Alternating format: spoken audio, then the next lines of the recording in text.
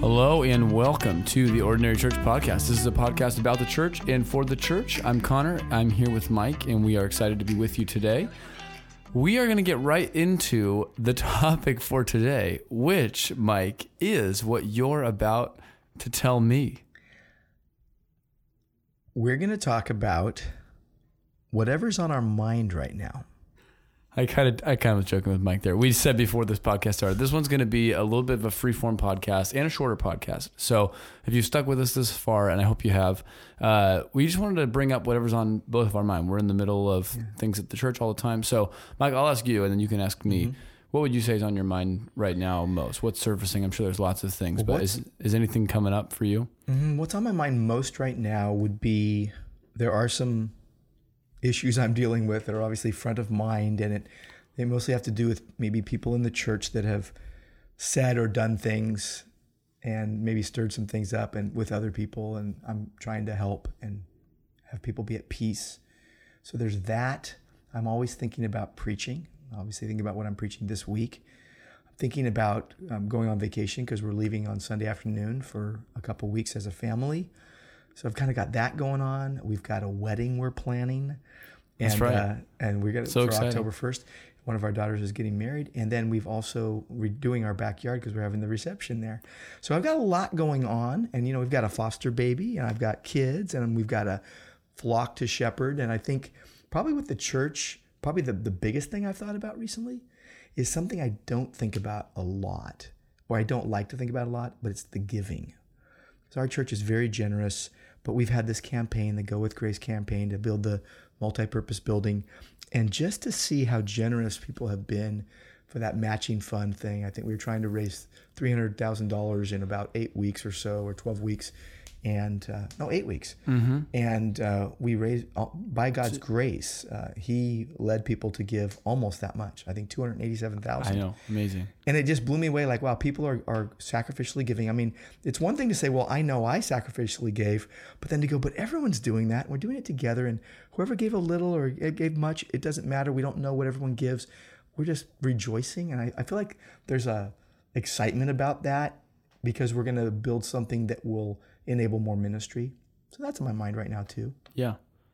That is, I can speak to that. We almost never talk about giving on the staff, and obviously it's a reality in the church, not even in a bad way. It's a way that God's people can honor Him and show their trust in Him. But it's funny that you mentioned that. I've been thinking about it too, because I'm teaching tonight in high school the passage with the scribes who love to, as the trumpets are blaring, give their money and have the best seat in the synagogue. And then the widow comes in, and puts in two little copper coins, and Jesus says that she's given more. So kind of encouragement, to not just in the context of giving. I think it's in the context of using all our gifts, but just giving in accordance with what we have. That might be a little, but in God's eyes, it might be a whole lot.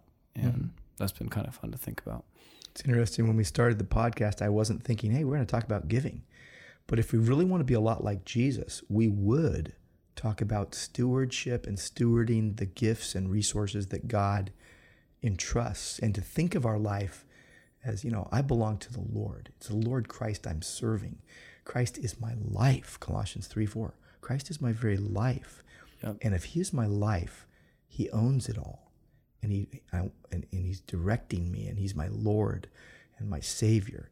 And, I think about passages like 2 Corinthians 9, which is a sowing and reaping thing, right? The point is this, 2 Corinthians 9:6, whoever sows sparingly will also reap sparingly. Whoever sows bountifully will also reap bountifully. Each one must give as he has made up his mind.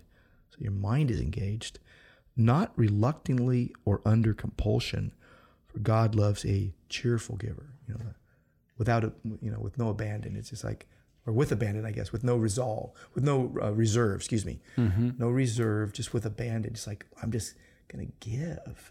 Yep. And this is how God gives to us, not stingily, but very graciously and generously, and pours out His love and His mercy on us. So maybe we dive into that. What's on your mind when you hear the word let's say Christian stewardship. Yeah. What's on my mind when I hear the word Christian stewardship? Well, I think in some sense that immediately, catapults me beyond probably just the category of finances and giving. I think that would, it's moving my mind towards, okay, all these things that I have in my life, some more like tangible resources, money or my home or my car, but then different gifts, time availability, all of that falls into that category, And if you just think about the great, Deuteronomy 6, what every, little Jewish kid would have known growing up, the Lord, our God, the Lord is one, and you shall love the Lord your God with all your heart and all your soul and all your might. Well, that just in terms of stewardship, I think pushes you to think about, hey, if everything that the Lord has given me is really his, and he's just put it in my hands to hold on to and to try to steward as well as I can, then that just means everything that I've got, I just want to try to leverage towards as much as possible helping people see and savor Christ. Mm-hmm. So that includes my money and my time, and that trickles down, I think, into even the smallest ways that, the way you think about anything, online shopping, how you use that free 2 hours of your day, mm-hmm. What you do, in the downtime of life, that's all about stewardship, I think. Mm-hmm. And just final thought on that. I love the verse where Jesus says, make friends for yourself by means of unrighteous wealth, mm-hmm. so that someday they'll receive you into eternal dwelling. So it's like these things that are unrighteous, quote, all this wealth of the world. Well, if I can use that towards eternal purposes, that's actually going to serve me eternally, because people are going to be brought to Christ maybe through just simple, generosity and stewardship. So, mm-hmm. yeah. What would you say, Mike? Well said. I would say, just kind of piggybacking on something you just said about, that God, gives us what we have, and we should be thinking about how we use it. To think about it in terms of a kind of the continuum of your life, the process of your life, that God is always providing. He didn't just dump a truckload of goods in front of you and say, now you do something with this. I think about what Paul said to the Philippians and how generous they had been to him. And he says, I'm not seeking the gift. I'm seeking the fruit that increases to your credit. I'm seeking the glory of God. I'm seeking, I've got everything I need. I'm content. I've learned to be content and plenty and want. Mm-hmm. But then he says this, you gave this sacrifice. It was acceptable and pleasing to God. And then he gives this, and so the Holy Spirit gives this as a promise. My God will supply every need of yours. This is Philippians 4:19. According to his riches and glory in Christ Jesus. To our God and Father be glory forever and ever. Amen. Verse 20. My God will supply, and the idea is that he's going to continually supply everything you need. I say this often, but Grace Church of Orange has everything we need right now to do everything God intends for us to do. We're not lacking. Same is true for every individual, every household. And we might say, but we need this, we need that. We have everything we need to do everything God wants us to do. And God will provide and supply the next thing we need. So be really generous with what you have. Don't think you have to hold on to it really tight. God's going to provide the next thing. Right. Absolutely. Yeah. This last thought from me, and I think maybe with this we can kind of land the plane, but I'm just, as you're saying, I'm thinking of, I was reading in Acts this morning, that passage about Tabitha or Dorcas, I think, right. No, you don't hear too many little girls named Dorcas running around these days. Or Tabitha. Too bad it's not, I know. Too bad it's not a, maybe a prettier name. We might get more of it, but just that her life, is characterized by, I think it just says good works and charity. Mm-hmm. And she makes things for people in the church. And when she dies, there's this big mourning because she was so, loved. And when you're talking about generosity, I was just thinking, man, that's one of the most attractive Christian virtues. The people that we know who are just detached from worldly things in a way that makes them super generous, willing to just part with anything. They want to bless other people with whatever means they do have.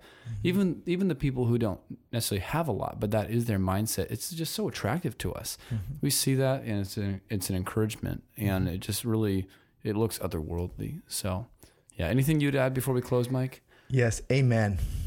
There you go. Well, amen. There you go, everyone. You thought you were going to get a rambling episode, and maybe you did, but we landed on giving and stewardship and generosity. We were pretty focused on that, I think. Yeah. There you go. So once we title it, that'll help you know what to click on. But hope you enjoyed this. We love you, and we pray for you throughout the week. Thanks for listening.